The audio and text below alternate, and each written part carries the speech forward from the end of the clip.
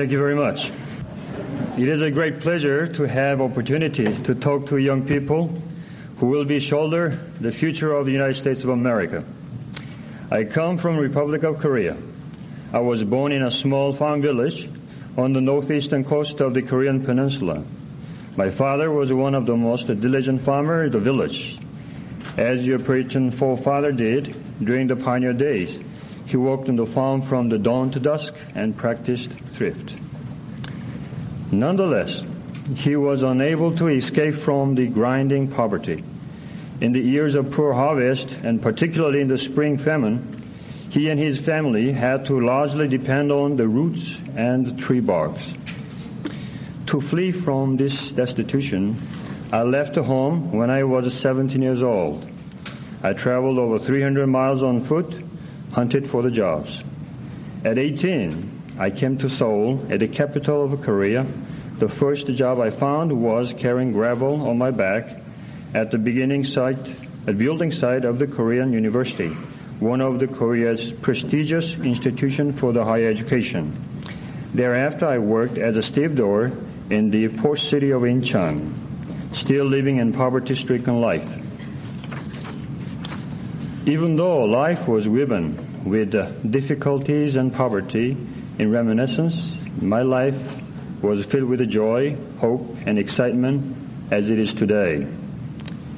This does not mean that I was pursuing adventurous and exciting jobs only. Rather, it means that I took joy even in the smallest improvement in my life, and my hope and the pleasure increased whenever I could advance my career a little further. In the first regular job that I obtained was a delivery boy at the rice store. Every morning I rose early, swept and watered the dusty yard in front of the store, delivered the orders, even kept the books. For the store owners and the customer, I worked hard with honesty and sincerity and have gained recognition from the owners and won the confidence of neighbors. I was able to start a rice store of my own 3 years later. Since my youth, it has been my rule to rise early in the morning. You may ask why. It is because I can plan ahead for a day's work, whether it is a pleasant one or not. On a picnic days, youngsters wake up very early in the morning because of the excitement. I lived with that sort of excitement over the work to be done each day.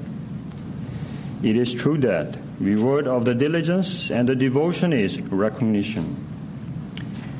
As our food becomes scarce and rigorously rationed during the World War II, I quit the rice store and studied automobile repair shop. However, the regular repair shop had to be closed soon, following the succession of a misfortune, especially the fire in the garage. When World War II was ended, I resumed my automobile repair business. Since the Republic of Korea government was established in 1948, I managed to accomplish a number of major industrial projects, winning confidence at home and abroad. In consequence, I have become regarded as one of the Korea's leading businessmen and became country's top taxpayer. And have established non-profit foundations for the social and cultural work, which is one of the largest of its kind, not only in the Republic of Korea, but also throughout the world. In the process of the rapid modernization of Korea, during the 1960s and 70s, my company played a major role. By building a basic facilities such as a bridge, dams, expressway, power station, constructed the larger plants for the shipbuilding, automobile, steel, and the cement manufacturing. I now own more than 30 companies. That, I think, is proof that single-minded effort can open up limitless possibilities. All of my 30-odd companies that have achieved annual growth of 30 to 60% in the recent years, which I believe is a growth rate rare in the world. Korea has achieved remarkable economic progress during the past 2 decades. Nation's annual export that used to run around $50 million during the 1950s, are expected to reach $25 billion this year. Ulsan Shipyard of the Hyundai heavy industry is the largest in the world as a single such a facility and has built more ships than any other shipyard in terms of the deadweight tonnage.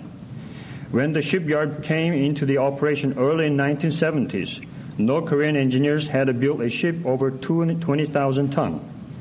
Most Koreans then had not even seen a ship of this size. But the experience gave me the convictions that the technical skill can be gained through hard work and the careful planning. The businessman's instincts can make a shipbuilding much simpler than engineers can think of. Many doubts that Korea, where the only small wooden ships were previously built, could build a huge ocean liners, especially when Hyundai Construction Company undertook the job. However, I believe that shipbuilding is not much different from the plant construction. All it requires is to cut a steel plate, weld them together, and install engines on them. As a constructor, I summarized that shipbuilding process would be roughly the same as installation of the turbine at the thermal power plants and the construction of a various storage tank at refineries with which my company was quite familiar. In the late 1960s, we did not have much domestic capital to finance industrial projects and had to seek foreign loans to that end. But this was not easy. Japan rejected our loan request on the grounds that our technical standard was too low to build a shipyard. United States also turned down our loan application for the similar reasons. After sounding out several European countries, we finally went to Great Britain. Upon our persuasion, British engineers firm sent a team of experts to Korea for the on-site investigation. After assessing our capability for the construction of the thermal power plants and the refineries, they came to the conclusion that Hyundai Construction would be capable of building larger ships if the engineers were adequately retrained. This was followed by loan application to the Barclays Bank of Great Britain. The British bank's loan of this nature need to be guaranteed by the Export Credit Guarantee Department. At the stage of this examination of our application, Barclays Bank executive invited me to visit their head office in London. When we went to the bank office, Vice President of the Barclays Bank in charge of the overseas affair asked me a question. Addressing me as a President Chung, he asked me, "What did you major in university?" He wanted to know if I majored in business administration, science, engineering. I told him that I did not go to college. Instead, I asked him, if you had studied shipbuilding projects proposal submitted to you, and told him also that I have visited Oxford University previous day and asked for the doctorate in economics based on our project proposal, and he received a favorable response. He returned the joke by stating that, well, even a scholar with the doctorate in economics from the Oxford University would not be able to prepare such a superb project proposal. And we laughed, and the critical stage was over. Having succeeded that test, we called on the Export Credit Guarantee Department Minister, whose approval would be go-ahead signal, citing the favorable conclusion by the British engineers firm that we had a capability to build a ship, and those of the Barclays Bank that we would be able to repay the principals and interest. ECGD minister nonetheless expressed doubts to our capability of selling ship.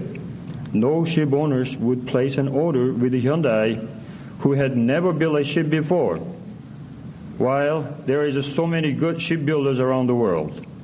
No matter how efficient the ship we might be able to build, Hyundai wouldn't be able to pay back the bank loan if we cannot sell the ship.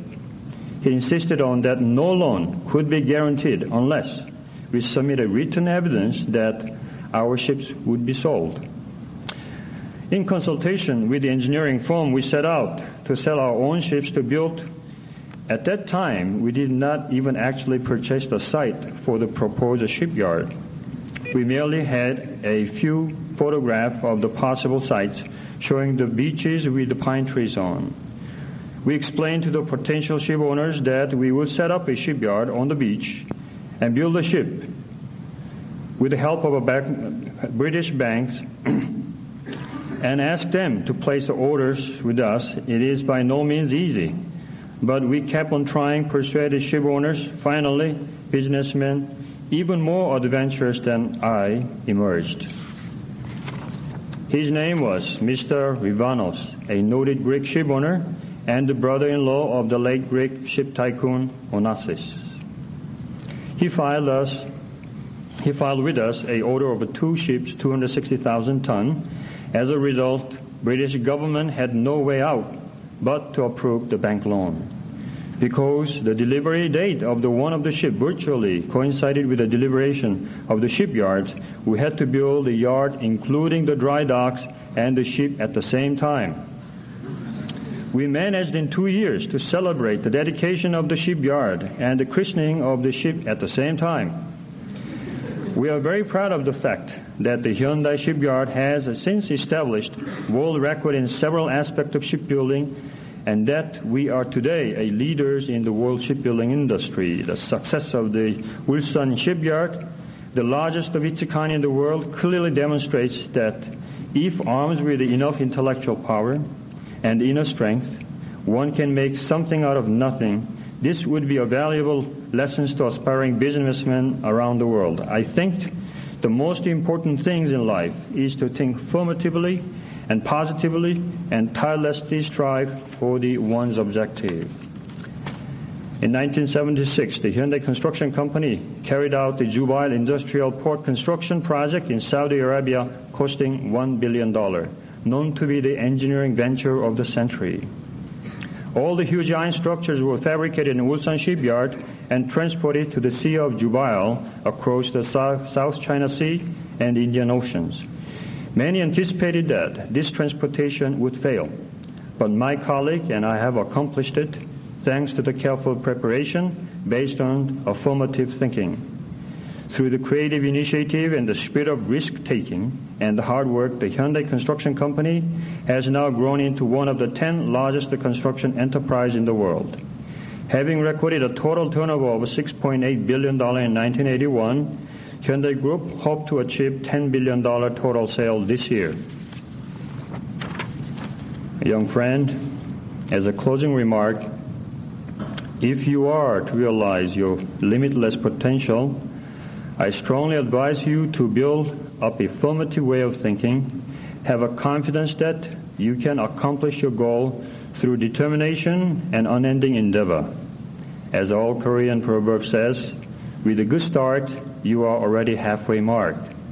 I sincerely trust that you young friends with a sound education will have a bright future. Thank you very much for listening.